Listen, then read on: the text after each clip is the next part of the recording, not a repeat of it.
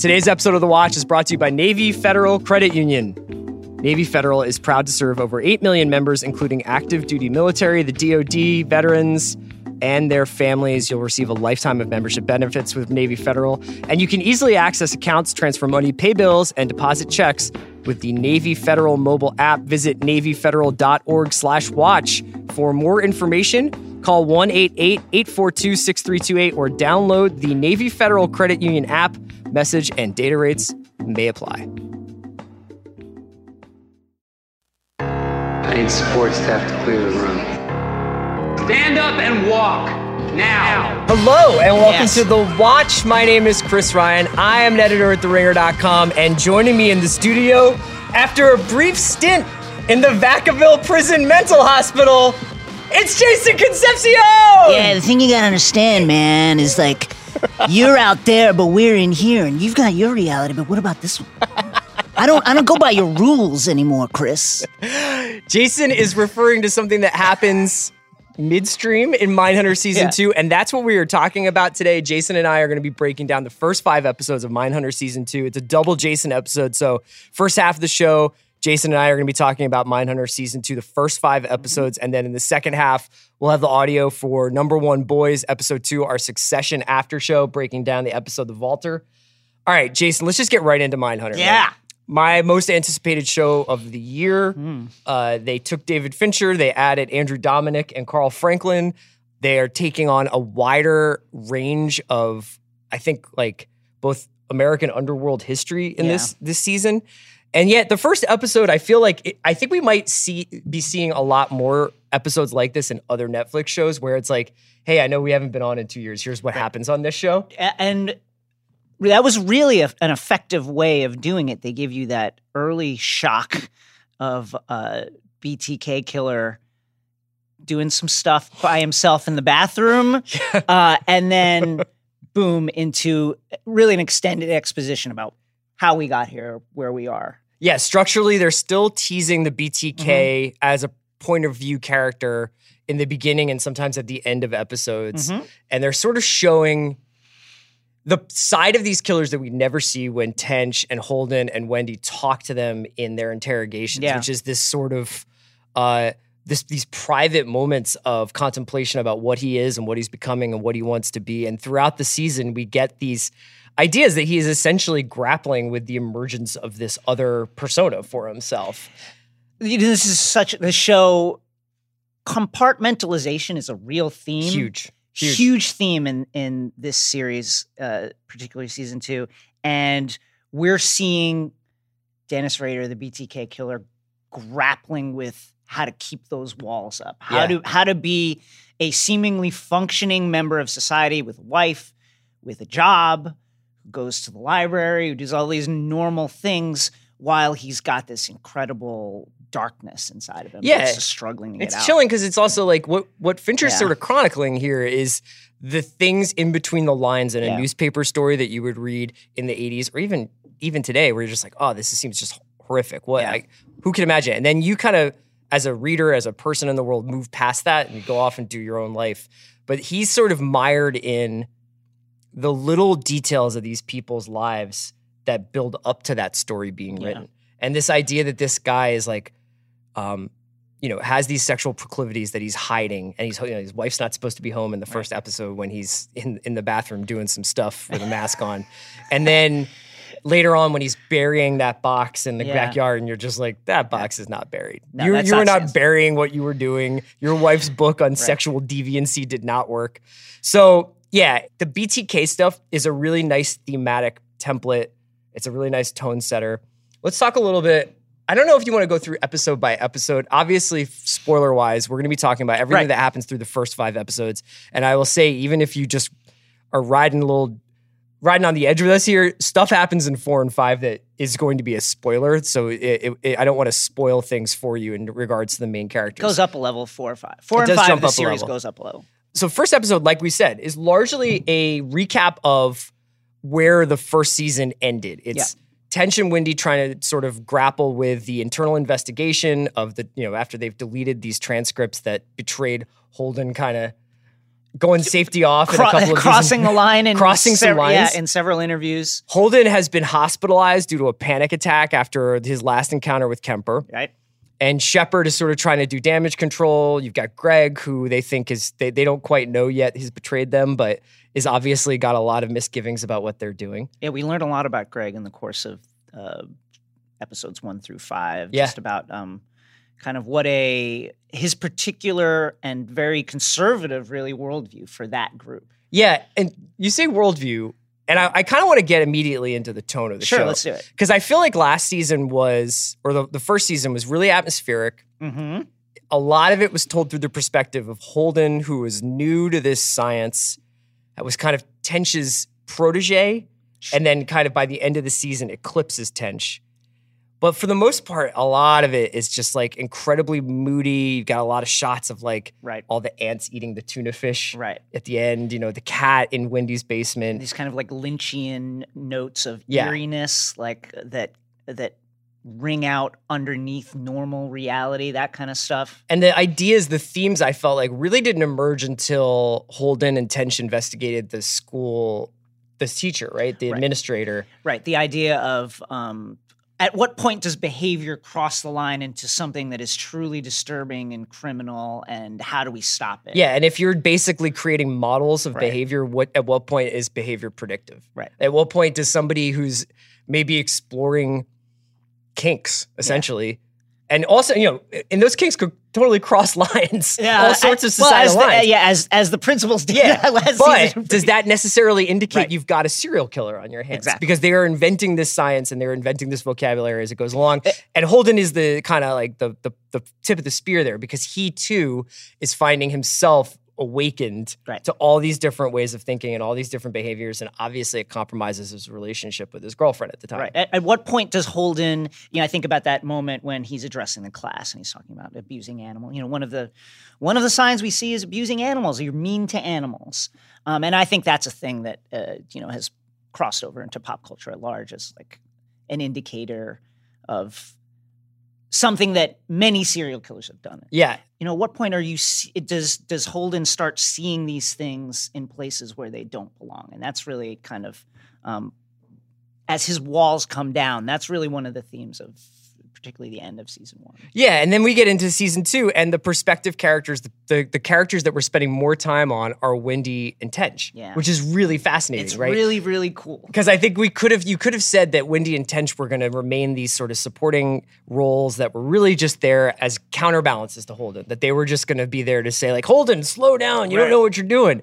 And instead, we get really into their personal lives in the second season. I'm blown away by the patience of this show. Yeah. It is slow moving, and that is by no means a bad thing, but the fact that we've, at season 2 now, all of a sudden we're going to open up this entire new world of getting into Tench's home life, getting into Wendy's tragic home life. Really tragic home life as it develops, Wendy's personal life and how she came to be here. And all the while, much like Holden at the end of season 1, these walls that they've put up between their personal life and the work that they do are seeming more and more porous. Yeah. More things are crossing over. There's an incredible moment in episode 4 that we'll talk about where Wendy and Greg are doing an interview with a criminal, and it's like they're talking.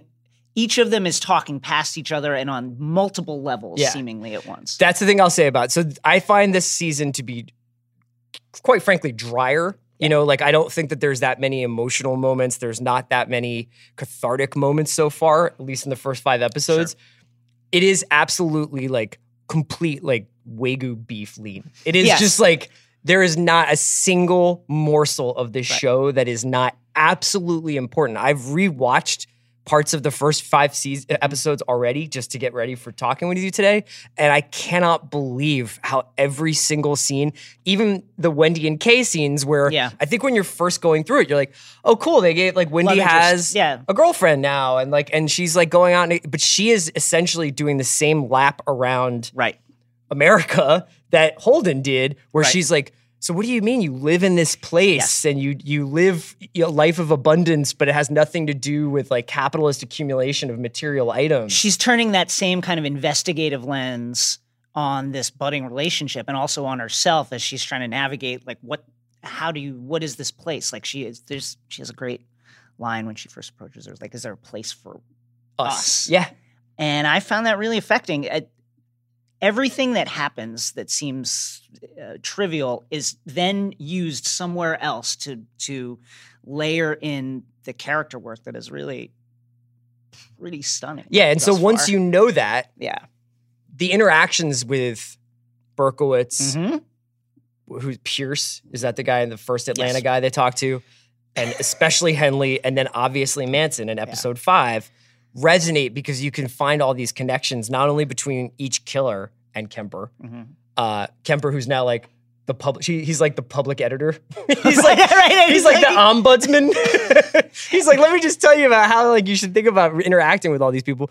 But also the way in which those interviews wind up having a lot to say about the various investigators, right? The various characters. So in that sense, it is maybe the most efficient show I've ever seen in that way. Everything is a mirror. Every layer of this show is a mirror in which the characters are projecting some part of themselves and reflecting some part of themselves. We could talk a little bit about some of the specific things that happen in episodes in a second, but I did want to talk a little bit about the filmmaking and the writing in that way because, you know, I think that we associate Fincher with a certain virtuosity that he certainly had he was much more flashy earlier in his career with like Zodiac, or not, but more like with Fight Club and Seven, and he was highly stylized, and there was a lot of like really flashy stuff that, you know, of course, like in Fight Club, the opening credit sequence of like going through all the wires to get to, you know, I actually think that over time, he's become a much more restrained, even if he's much more, his attention to detail and his exacting nature of his framing, of his pacing, of his cutting, of his movement is so high. Carl Franklin, when he came on The Watch last week, who directed did some of Mindhunter season 2, is like, he really was conscientious about keeping the filmmaking language of this consistent with what would have been filmmaking language of the early 80s, of the late 70s and early 80s. So a lot of master shots, wide frames, you can see the entire room. Not a lot of unnecessary close-ups. If it's a close-up, it's because it matters. If the camera moves, it's because it matters. It's not just because like, oh, let's just get a little bit of juice going by moving the camera around. And that can be, you have to teach yourself to watch that. So like, you'll be watching and you're just like, this is really great. On first glance, it doesn't necessarily, I don't feel like I'm watching the new David Fincher movie, which essentially the first 3 episodes are. Yeah. And then when Tench goes to visit Kevin, the kid, the witness, the living witness of the BTK killer in Kansas, and he's with a Wichita cop, and they're in a truck in a parking garage, and this kid who was shot in the face 3 times by the BTK killer gets in the backseat of the truck, and he's got, you know, nerve damage from his wounds, and you're like, oh God, this is gonna be gruesome, or it's whatever. And the cop is like, don't look at him in the face. Okay. Keep looking forward. So Tench is looking forward. We're looking at Tench.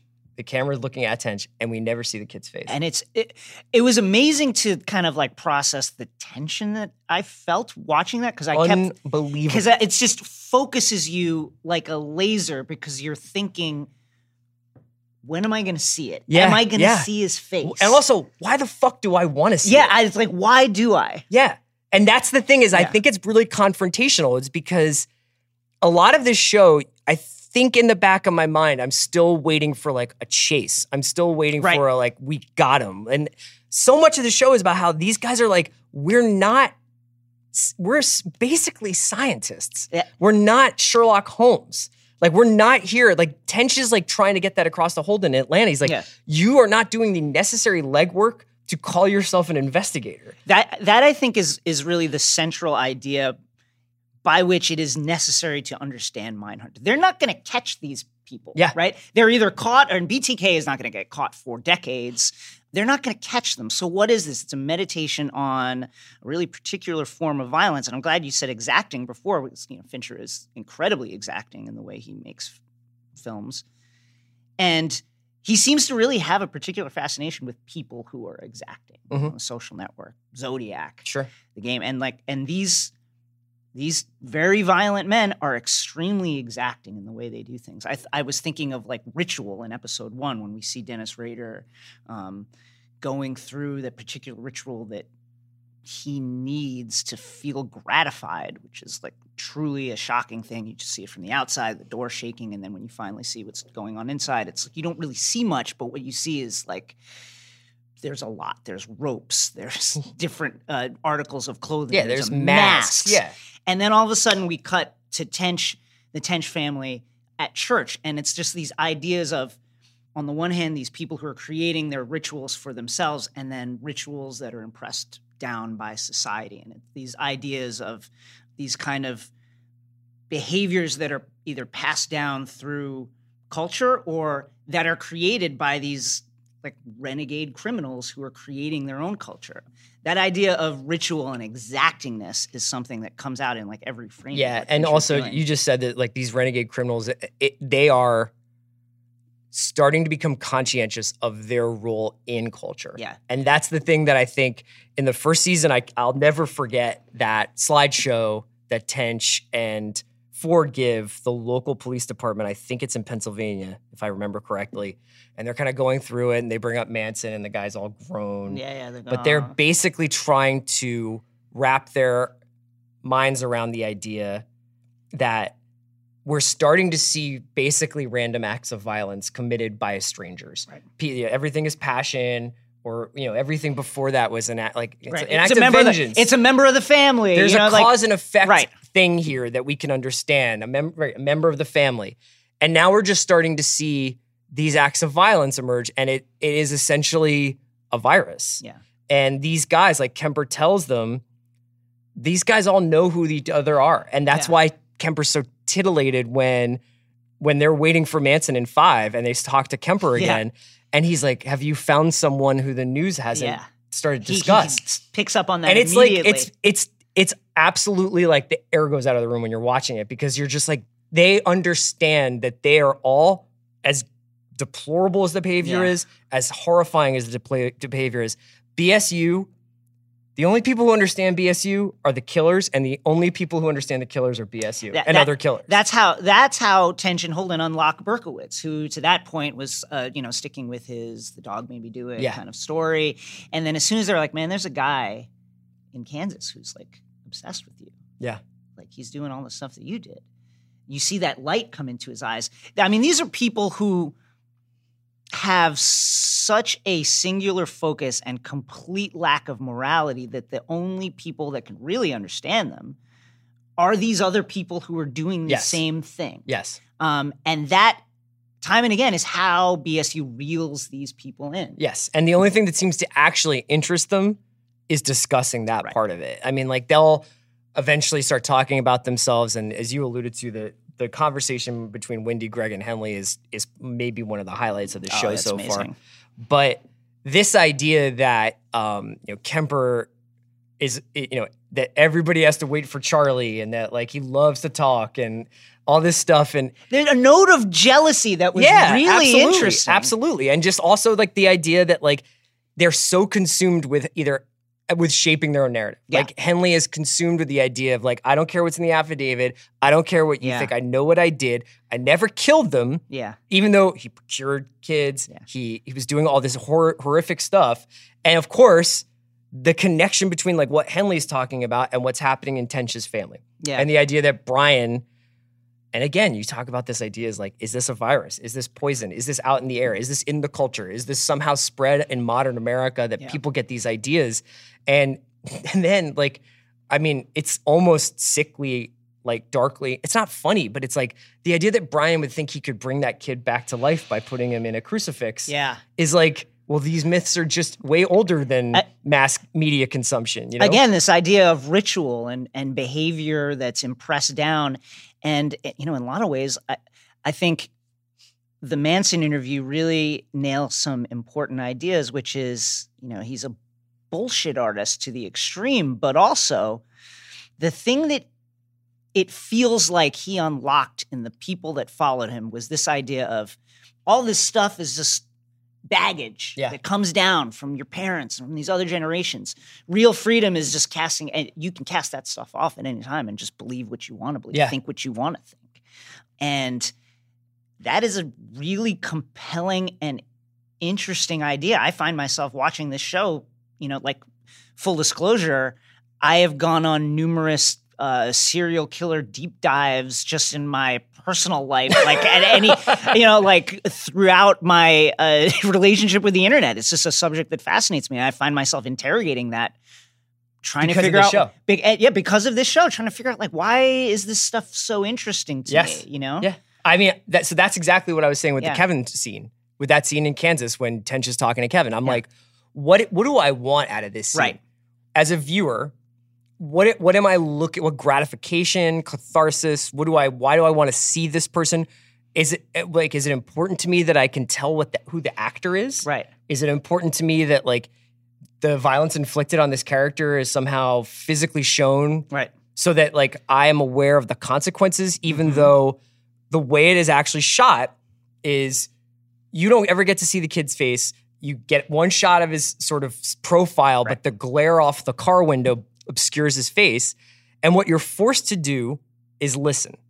And this is a kind of an ingenious move by one of the most visually distinctive filmmakers of the last 30 or 40 years, is Fincher has made a show where it is absolutely essential to listen to every word. Mm-hmm. And the writing, I would say, is not exactly like crackling with like dramatic energy. Sure. Most of the FBI agents are they're all dry. Super toned down. Yeah. Tench can get a couple drinks into him and kind of get a little swashbuckling, but for the most part, Anna Torv, Jonathan Groff, Holt McElhenney, like they play their characters exactly who they probably would have been, which is like, you don't get into FBI because you're Al Pacino in Heat. Right. There's one time that Tench kind of raises his voice. Yes. In this, and that's it. And then he goes to a cocktail party and tells war stories, and people are super into it, and he becomes like kind of the face of the BSU. Right, the Mad Men, Mindhunter does Mad Men in that moment. But they're restrained, and you're forced to listen to what is essentially sounds like transcripts. Right. A lot of the dialogue sounds like it's transcription, and then when something happens, when something notable happens, whether it's the interview with Kevin and that the way that the music kind of rises with the sound of the L train or whatever is going by that garage. And like, you realize like you're not witnessing the events, you are witnessing the trauma. Like you are witnessing this kid have to relive the trauma of the events. Like that is incredibly high level filmmaking. That is like, that is insanely precise filmmaking. Yeah. The most like Fincher is incredible with drawing your eye to the perspective of the character that he wants you to see from. Yes. And that the Kevin scene is great at that, because you see the cops crystal clear and you never see Kevin really clearly. Yeah. Your attention is drawn, as his would be, to like all these places. And you just see him kind of furtively trying to hide himself. And, Fincher does that a lot with like when he has two characters in the same frame and the kind of rack focus coming back and forth. That stuff is amazing. And you really notice it when all of a sudden he'll give you a POV shot or a dolly shot that's just rolling ominously towards a building. Yeah, Dominic actually is probably a little bit more loosey-goosey with that in his 2 episodes in 4 and 5 that I've seen so far. The other thing that comes up a little bit here is, so in that Kevin scene that I was thinking about, you get an idea also about as BSU grows and as we kind of see it in the context of the American judicial system, is set with, for lack of a better term, the access to justice. Yeah. Tench's son is essentially mixed up in a murder, and Nancy is like, you're an FBI agent. Right. Like, make this go away. Pull a string. Yeah. Like, you pull a lever, do something. Tench understands, like, he's like, this is like what they're doing to us is what I do to other people. Right. He says that in the moment when the child psychologist comes, is like, I do that all the time at work. I walk a crime scene. Don't get personal with her because she's not your friend. And then obviously like scores points with the therapist because he's like, I was just interviewing Manson. And the guy's like, oh my God, I'd love to hear about that. Up. Yeah. And Nancy's just like, so the very thing, like, because you can tell brewing under the surface is that Nancy is horrified by what Tench does for a living. Yes. And also disappointed that he's constantly on the road and like has to go to Atlanta, has to go to California, drop of a dime. And yet that what he does with his life very well may save their bacon when it comes to this investigation. Because if people start being like, well, these guys seem like really super interesting. Yeah. So the access to justice, and that especially comes in with the Atlanta stuff. So the Atlanta stuff is like when I think this show just goes completely widescreen and panoramic and jumps to another level. Yeah, it's like how many big ideas can we have in a show? Like ritual, amorality, the porousness of culture, and then all of a sudden it's access to justice and gentrification, who can be hunted and who is ignored and who is paid attention to. All these like really interlocking big ideas that seem to be happening at once in almost every scene. Yeah, and you talk about how no lines are wasted. Like, for instance, the first time you watch the moment when Holden arrives in Atlanta, he gets picked up by Jim at the under construction Atlanta airport, which is on its way to becoming the biggest airport in the world, I think, right? And he's like, bigger means better, right? And he's like kind of saying it sarcastically, but just a little bit. You're like, okay, seems like a weird, like, two guys who haven't seen each other in a while, and it's a little awkward throwing dialogue around. But that's exactly what's happening at BSU. BSU has gone from 3 people in a basement, tons of resources on the cutting edge of behavioral science and forensics. Yeah. And now they are a political tool being used by this guy, Ted Gunn, who's their new sort of overlord at the FBI, who clearly sees this as if I ride this wave, growth this industry. wave crests at being the head of the FBI. This is a growth industry. There's a reason that people perk up when they hear the name Charles Manson. Yeah. And if you can attach yourself to being part of the movement that explains Charles Manson, that's great for your career. Yes. From Gunn's perspective. And what are his obsessions? I don't want to get hit with fallout from something that you guys do. He's basically like, I don't give a shit how you conduct yourselves. I mean, keep the blinders, keep it within the guardrails, but I don't care if you guys make mistakes or overreach. I just want to know about it as soon as possible so that I can control the narrative. And that's what's sort of happening with Atlanta is he sends his boy down there on some Fox Mulder shit to be like, just kind of fly free, Holden. Like, just poke around, see what you can attach yourself to this case. And Holden thinks he's a genius being like, it's a black predator. Right. I figured it out. Like the Atlanta child killer has to be a black guy because a white guy couldn't operate in these neighborhoods without being noticed. Yes. And they actually essentially do exercises to prove that when like Greg is walking around. Yeah. And they're like, hey, what do you show us your, like, and the kids are immediately dubious. They're like, what do you want? Stranger danger. But the black law enforcement that they have down there is able to pick up like 4 or 5 kids. Get them right in the car. Just by being like, I have $2 for a job. Yeah. So they start to basically bring in the idea that every case that they're investigating is inherently political. Yes. And that's a great line when Gunn is sort of reprimanding Tench, and Tench is like, it seems like it's all politics. He's like, name a big city that isn't all politics. It's like, it's gonna be that way, but the idea that Atlanta is changing, they have a black mayor, they have the same problems that a lot of American cities have in 1980, but they are pushing through at breakneck pace to completely remake that city and make it a major airline hub and make it this new sort of gleaming metropolis of the South. And they're leaving behind a lot of people in the process. Who gets left behind is the undercurrent of that theme. And it's obviously like something that is applicable to many issues right now. Yeah. And it's also like a testament to Holden's vanity that he's just like, sick, I'm gonna have to have a one night stand. Yeah, that was it's interesting when this show gives you action and speeds up. There's that great sequence where the person at the desk approaches Holden and is like, hey, be ready. Do you want to like go to have the best meal in Atlanta? And then, as you noted, he thinks he's about to have a date. And there's that quick cuts of like him putting aftershave on, new suit, combing his hair. And then it's not that. It's not. It's not. It's definitely not. It's definitely not. He goes and meets the mothers of these murdered and or disappeared children, and you start to get into the sort of core mission of what BSU is. Right. Because Holden is bending science to answer a need for justice and a need to help people. And Wendy and Tench are like, that's not how this works. You can't just take what we do and make it, you're not Batman.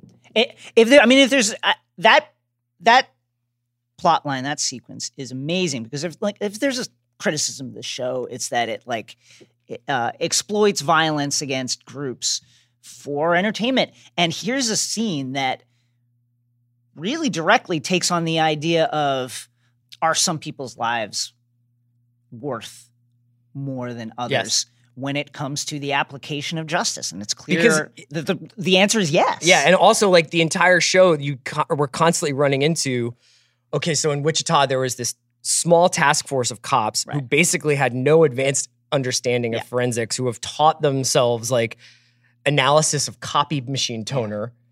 Then you have, overwrought or like, overwhelmed local detectives in suburban Virginia investigating the case that Brian is involved with, and essentially like allowing Brian's father to dictate certain things in the case. And then you have this situation in Atlanta where there are guys there, like the guy they meet who's doing the stakeout of the KKK bar, who's trying to explain like, yeah, man, like, look, we're actually sincerely investigating this case, but we can't go headlong into there is a serial killer in Atlanta when in fact, this is actually about on average for the amount of children who die per year in murders in Atlanta. And at the same time, doesn't close the door to it. He's not like it's not happening, but before you go out there and say these are connected, understand the landscape that you have just entered. Yeah, and also the machinery moves slowly. Yeah. These are big barges that turn slowly, and like that's just not how this works. And there he is doing a stakeout of the good old boys, the KKK members, and then when Camille, she says half the force used to be KKK. Yeah. So all these interlocking perspectives open up the idea of like, where are the gaps in those perspectives? And those are the places that these criminals are plying with aplomb. So I feel like we just spent about 40 minutes talking about how, this really made us think a lot about our own. It really did. Our own psychology and the cultural violence that is America. But I do think we should probably talk about the scenes with the serial killers because they're like the emotional highlight of the episodes. They're definitely the dramatic highlight. They stage them as if they are boxing matches. Yep.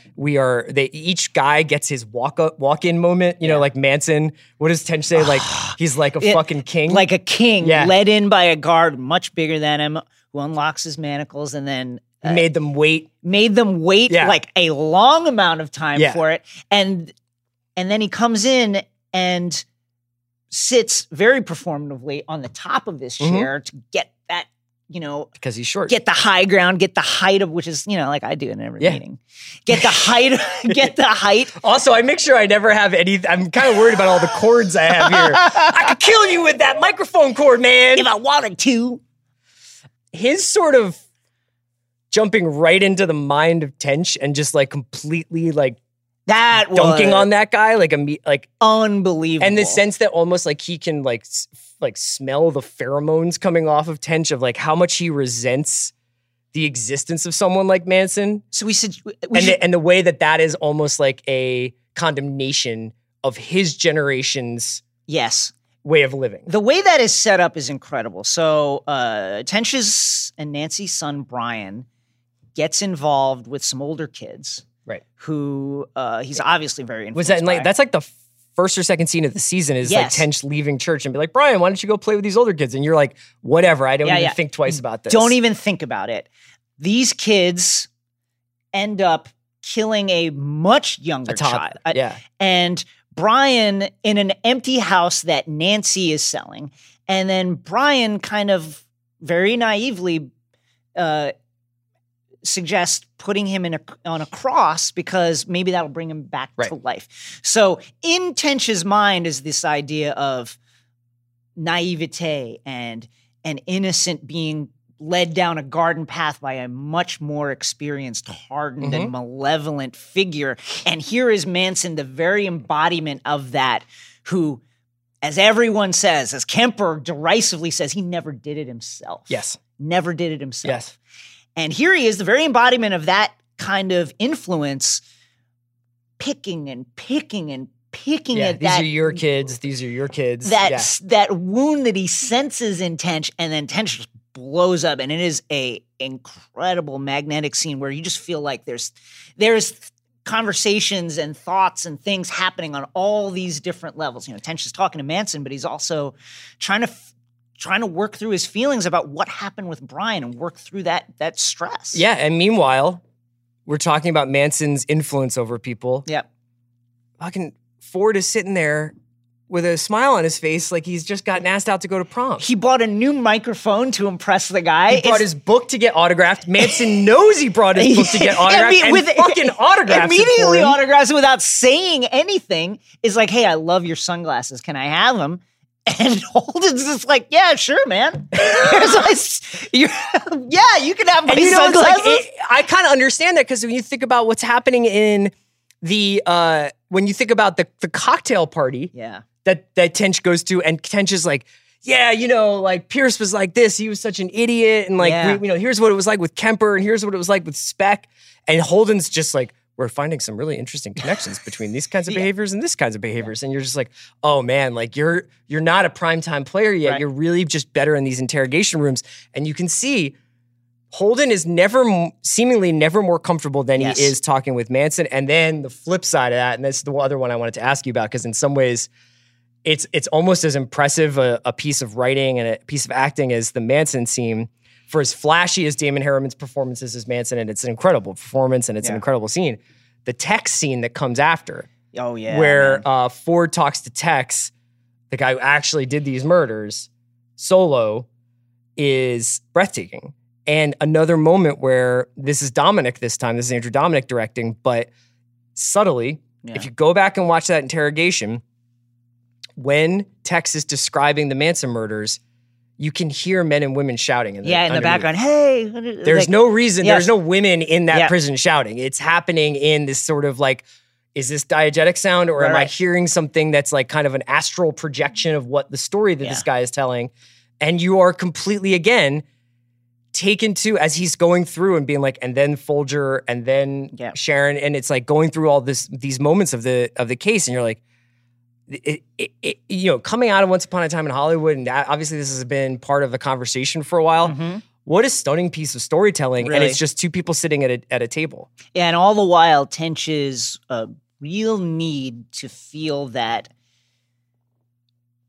Brian was not involved in the incident that he was involved in, or directly involved, that he was acting under the influence of others. That need to feel that and to believe that is just like bubbling under the surface. He hangs on like everything that Tex is saying. Yeah. But he was there, but Manson was there, and he went back, and why did he go in first?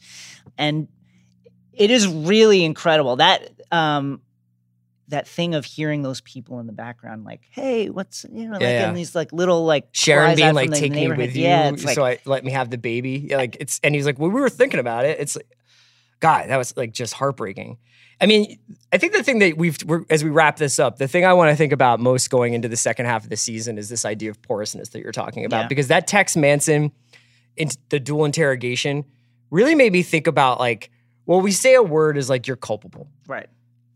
And throughout these episodes with Henley, with, to some extent, Berkowitz with his like, hoax about like, this dog told me to do it. Yeah. And then Holden basically goads him into saying it isn't.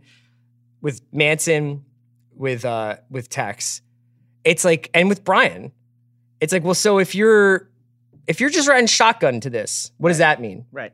Is it your responsibility to stop it? Is it your responsibility to get help? Of course it is. For 99.999% of people, it doesn't even get to that point. But when you get into these murky territories of cycles of abuse, of substance abuse, of basically falling under the influence of different people, and also falling under the influence of whatever else is out there, this dark demon out in the sky, or whatever it is inside of people's brains that put them in this place, we start to like lose the ability to just accurately describe these things. And we start to lose the ability to accurately kind of say, well, this is where the line is. Right. That's from sexual deviance to disorder to predictive behavior of something much, much, much more significant. That's a great point, because, like the levers of justice. Justice is really a real blunt instrument as depicted by this show. And Tench, Holden, Wendy, or Greg are going way beyond that into these kind of trying to find these pinpoint edges of where one person's culpability stops and where does another person's culpability begin. At what point are you responsible? Are you insane? And at what point are you in control? And that kind of laser precision Fincher, this show seems to be saying is maybe not possible to discern through the tools that we have. Yeah, absolutely. And I think that actually in some ways the style of the show is a commentary on that because traditionally what you would expect from a hackier set of filmmakers, maybe with no disrespect, I mean, I guess it is disrespectful to say hacky, but you would expect camera work and visual storytelling that is somewhat more representative of the interior lives of the characters. And this is like, no. All exterior. This is just, we are paging through these documents with you. So it's such a fascinating show. It's such an interesting show to get into. Thank you so much for talking to me about it. So we just did 1 through 5. I think we're going to hit the second half maybe on Thursday. Does that sound good? Sounds great. And then so you can stay tuned after a quick break to hear the audio from me and Jason's Succession after show. That's Number One Boys. We talked about the second episode, which aired last night. Obviously, you can watch that if you want to see me and Jason wearing nicer clothes. You can see us on YouTube and on the Ringer's Twitter account. It's pretty easy to find. It's just Number One Boys Succession after show. Jason, thanks for joining me, man. Thanks for having me. Today's episode of The Watch is brought to you by the National Highway Traffic Safety Administration. Everyone knows about the risks of driving drunk. You could get in a crash, people could get hurt or killed. But here are some surprising statistics. Almost 29 people in the United States die every day in alcohol-impaired vehicle crashes. That's one person every 50 minutes. Even though drunk driving fatalities have fallen by a third in the last 3 decades, drunk driving crashes still claim more than 10,000 lives each year. Drunk driving can have a big impact on your wallet, too. You could get arrested and incur huge legal expenses. You could possibly even lose your job. So what can you do to prevent drunk driving? Plan a safe ride home before you start drinking, designate a sober driver, or call a taxi. If someone you know has been drinking, take their keys and arrange for them to get a sober ride home. We all know the consequences of drunk driving, but one thing's for sure, you're wrong if you think it's no big deal. Drive sober or get pulled over. Today's episode of The Watch is brought to you by The Righteous Gemstones. What happens when the creators of Eastbound and Down and Vice Principals turn their attention to the world of televangelist preachers? Find out in The Righteous Gemstones, airing Sundays on HBO. The new comedy from Danny McBride centers on the Gemstones, a celebrity televangelist family behind a popular megachurch that also happens to be a major money-making enterprise.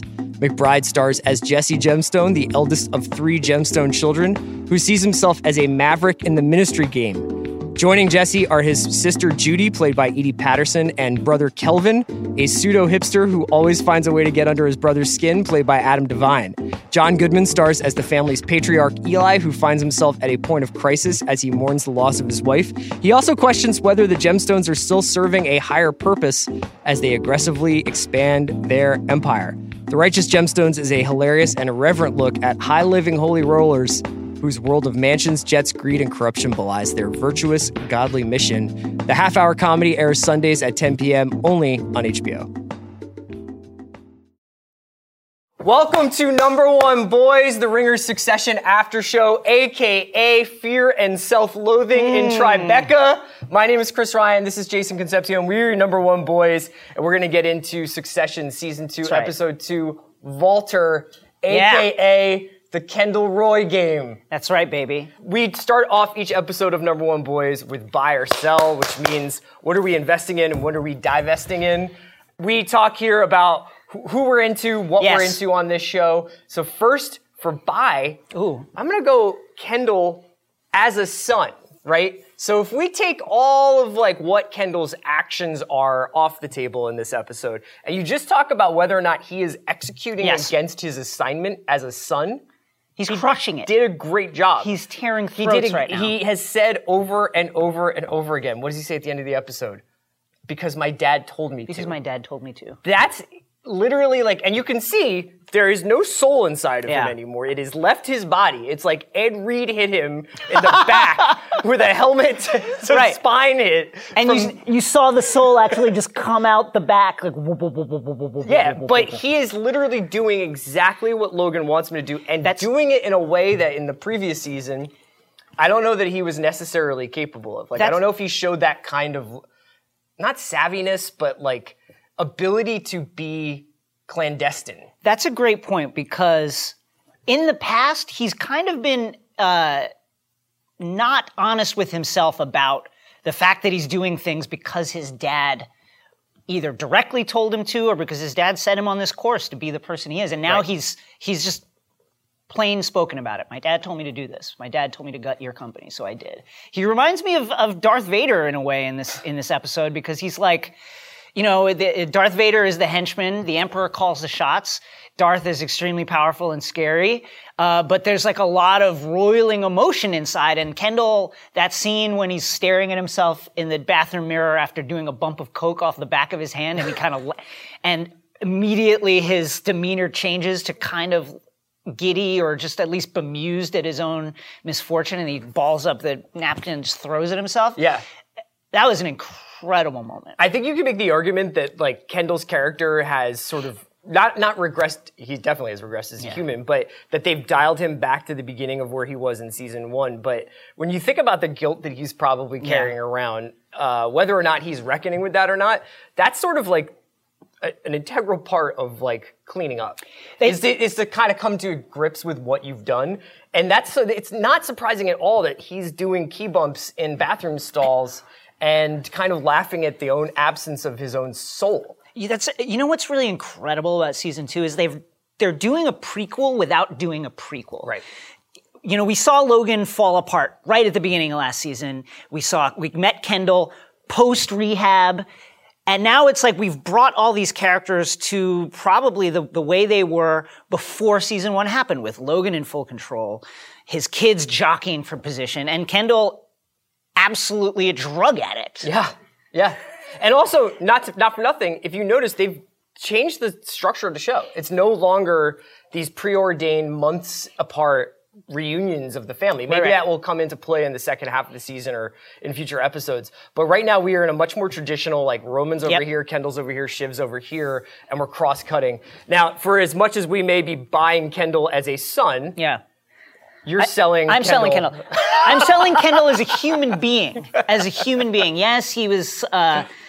he's being a good father to his daughter. Kind of. She got to meet Snow Joe, but also like he was like, turn that roller coaster up to almost a dangerous level. It goes, how fast does this go? Up to a point. Let's take it to that point. But as a human being inside, he is a mess, staring out into the night, like the skyline, looking at the skyline of New York City, thinking about who knows what, stealing stuff from bodegas, doing coke, drinking, just draining flutes of champagne, pills, dealing with the fact that he very high-key committed manslaughter, and that his dad is essentially blackmailing him with that fact to get him to do stuff. And then pushing him into positions where he basically has to pretend as if he's not being blackmailed, but do things that make no sense whatsoever otherwise. And at what point does Kendall absolutely break irrevocably inside? Or is this how guys like Logan are made? Right.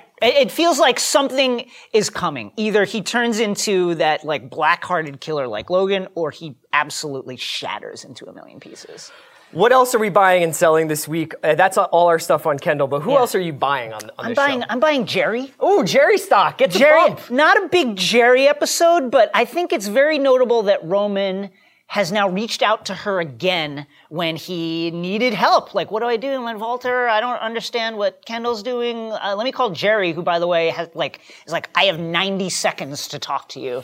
And I think as Roman continues to spiral, which he surely will, as Ken, at least for now, appears ascendant, I think we'll see him reach out to Jerry more as a touchstone, as a weird kind of mentor. Maternal figure. A maternal figure. And I really look forward to that relationship, because he's like, the way he was like, well, can you just be here? Can you just be in the room? That weird neediness. And the fact that Roman chose Jerry as that point person, I think, is very interesting, because Jerry is just as much as a shark as anyone, and that's an opportunity for her. And I look forward to her potentially exploiting that opportunity. Yeah, the pairing of Roman and Kendall is essentially just about one person telling another person that they're a piece of shit. But I do think it's pretty interesting how Roman is so honest about what he is. Yeah. Like, he is like, I don't read. I don't work hard. I don't try. I am essentially just like here to be important without anything ventured. Yeah. And like watching him reckon with that, and then Tabitha being like, oh, by the way, you did a good job here. Like you should and he's like, I don't know how to process that. I don't know how to process the fact that I had an idea. Yeah. Sounds like you kind of did your job. Yeah. And he's just bent over like.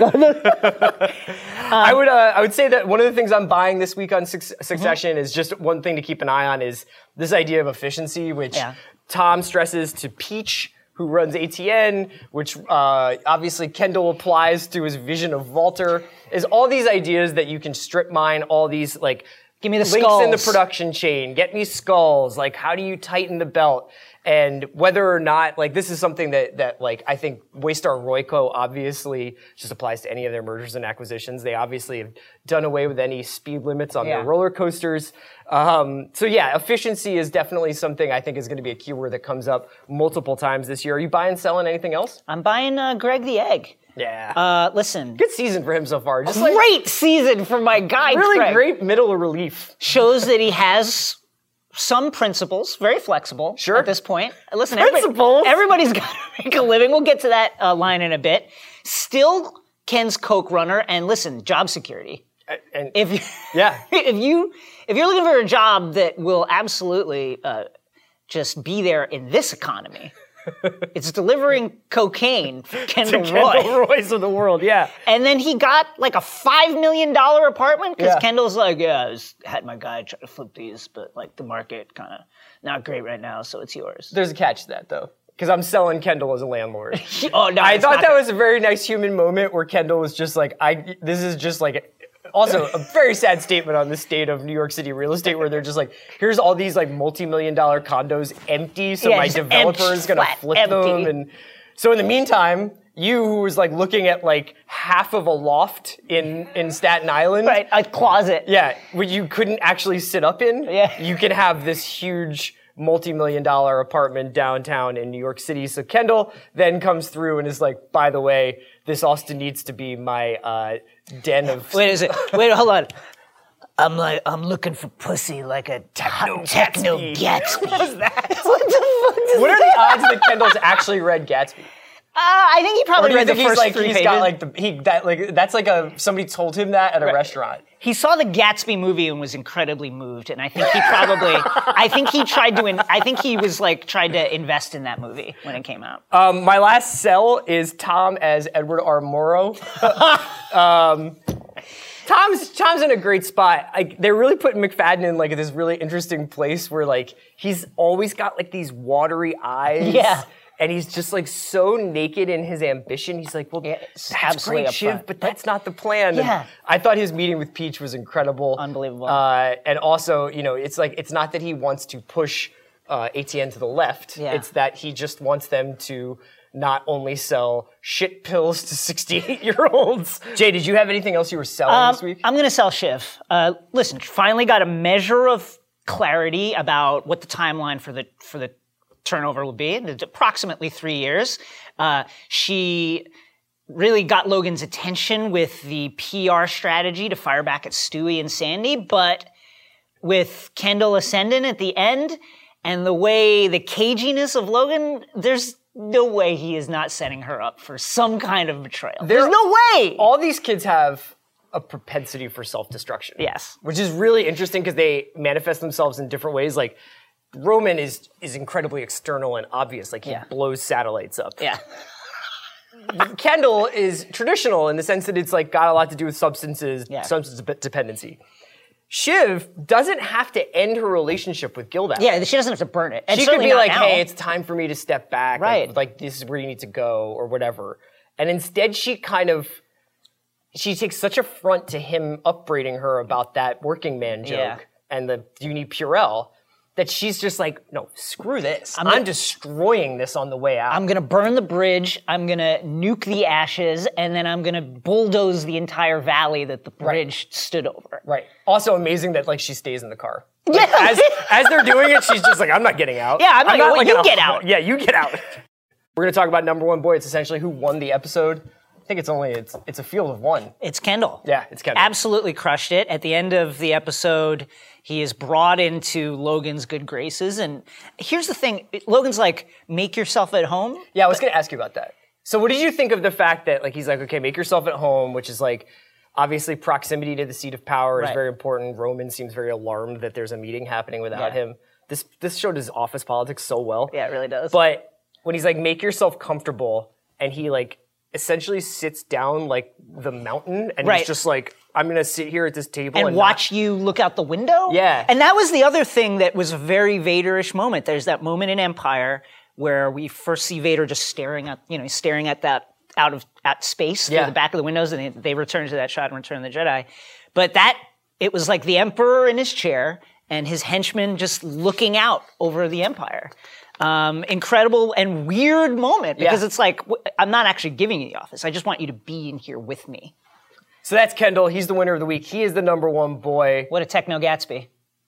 All right, biggest burn of the week. And this gives me and Jason, two former New Yorkers, an opportunity to talk about one of our favorite topics, the New York MTA. It's when it's going great. Tom goes up to Greg and says, Greg is getting the ferry to work. Check out Brian Ferry. What a burn. Dude, why stop at the ferry? Just come in from Cleveland on a Greyhound. That's very funny because when you were in New York and you were Greg's age and you're dealing with like Greg's like economic circumstances, you're definitely like, could I live in suburban Philadelphia? Oh, yeah. And still commute to New York every day. And the other thing that brings up is when I was looking at places, I would look at literally like a ditch behind an apartment building in any of the 4 other boroughs before I was like, I guess I'll look at Staten Island, I guess. Oh my God. I would rather live in Maine and commute. I'll live under a sink, I guess. There's a water source. A steamer every day that just like brought me in and dropped me off at the harbor. Who takes a boat to work?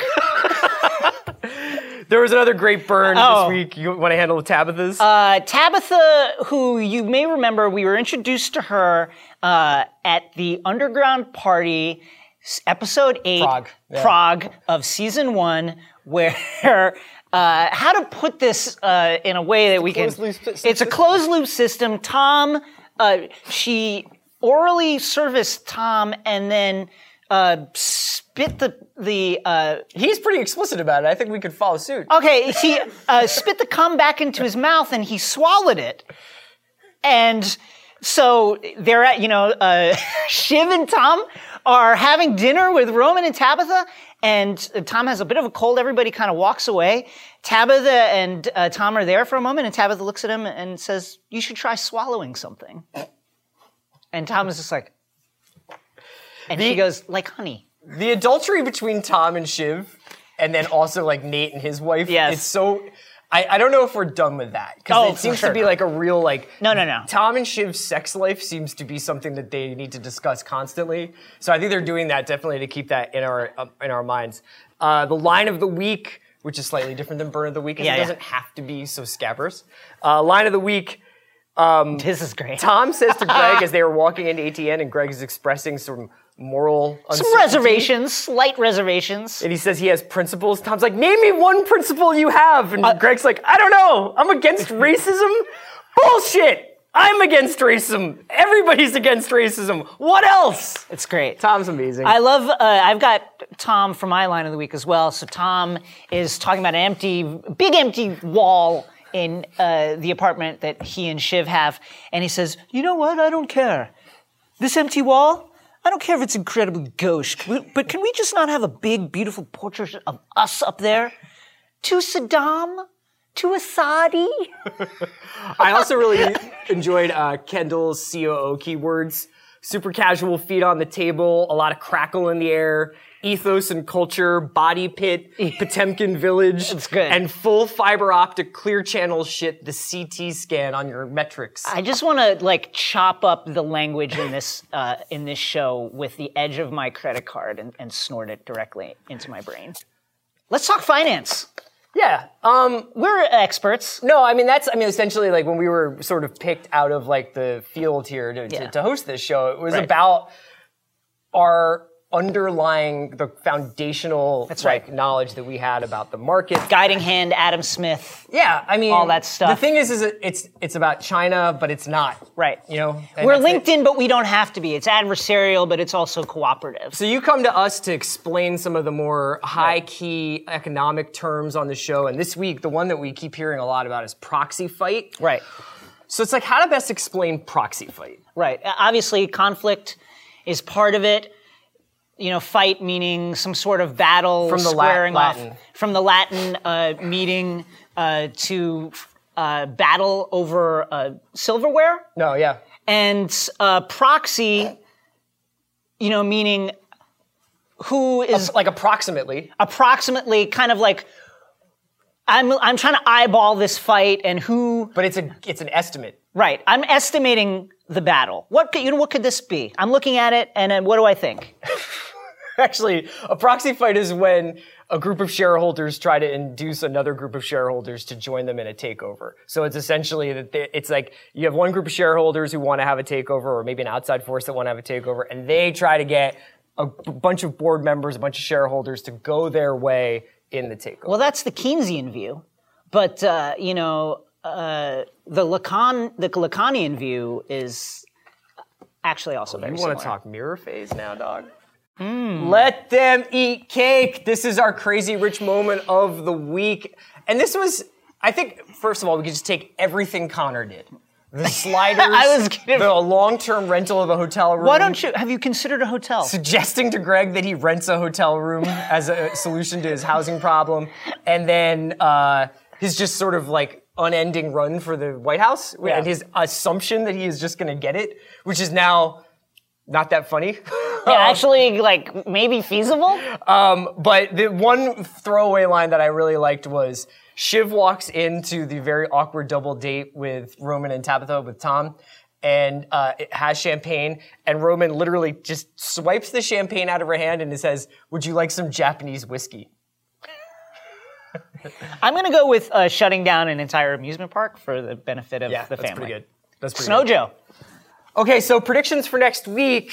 I think that Shiv's going to have a reckoning now, because Shiv's going to sort of start to put the pressure on Logan. This has sort of been, if you look at this as like a 3-episode arc, so far Shiv and Kendall have both been put in like sort of Logan's spotlight. I don't know that Roman will ever get seriously considered for this, so I think that this is essentially going to be a tug of war between Shiv and Kendall. I thought the balcony moment was really interesting in the second episode. But what do you think is going to happen the next week? I'm going to just go straight out of the box. There's these moments whenever Greg and Willa are in the same place, they're in the same age range, and she's got those great eye rolls, and it's really Greg is the only one who picks up on him. Yeah, he's got principles. I'm going long range. I see a little. You're shipping? I'm shipping Greg and Willa at some point Grilla in season 2. Greg, the motherfucking egg. I'm not saying anything will happen, but Willa, listen, I think it would be. It's an understatement to say Willa is probably not emotionally satisfied in this relationship with Connor. Yeah, I think you're right. We'll be back next week on Number One Boys, the Ringer Succession after show after the 3rd episode of Succession season 2. We can't wait to see you.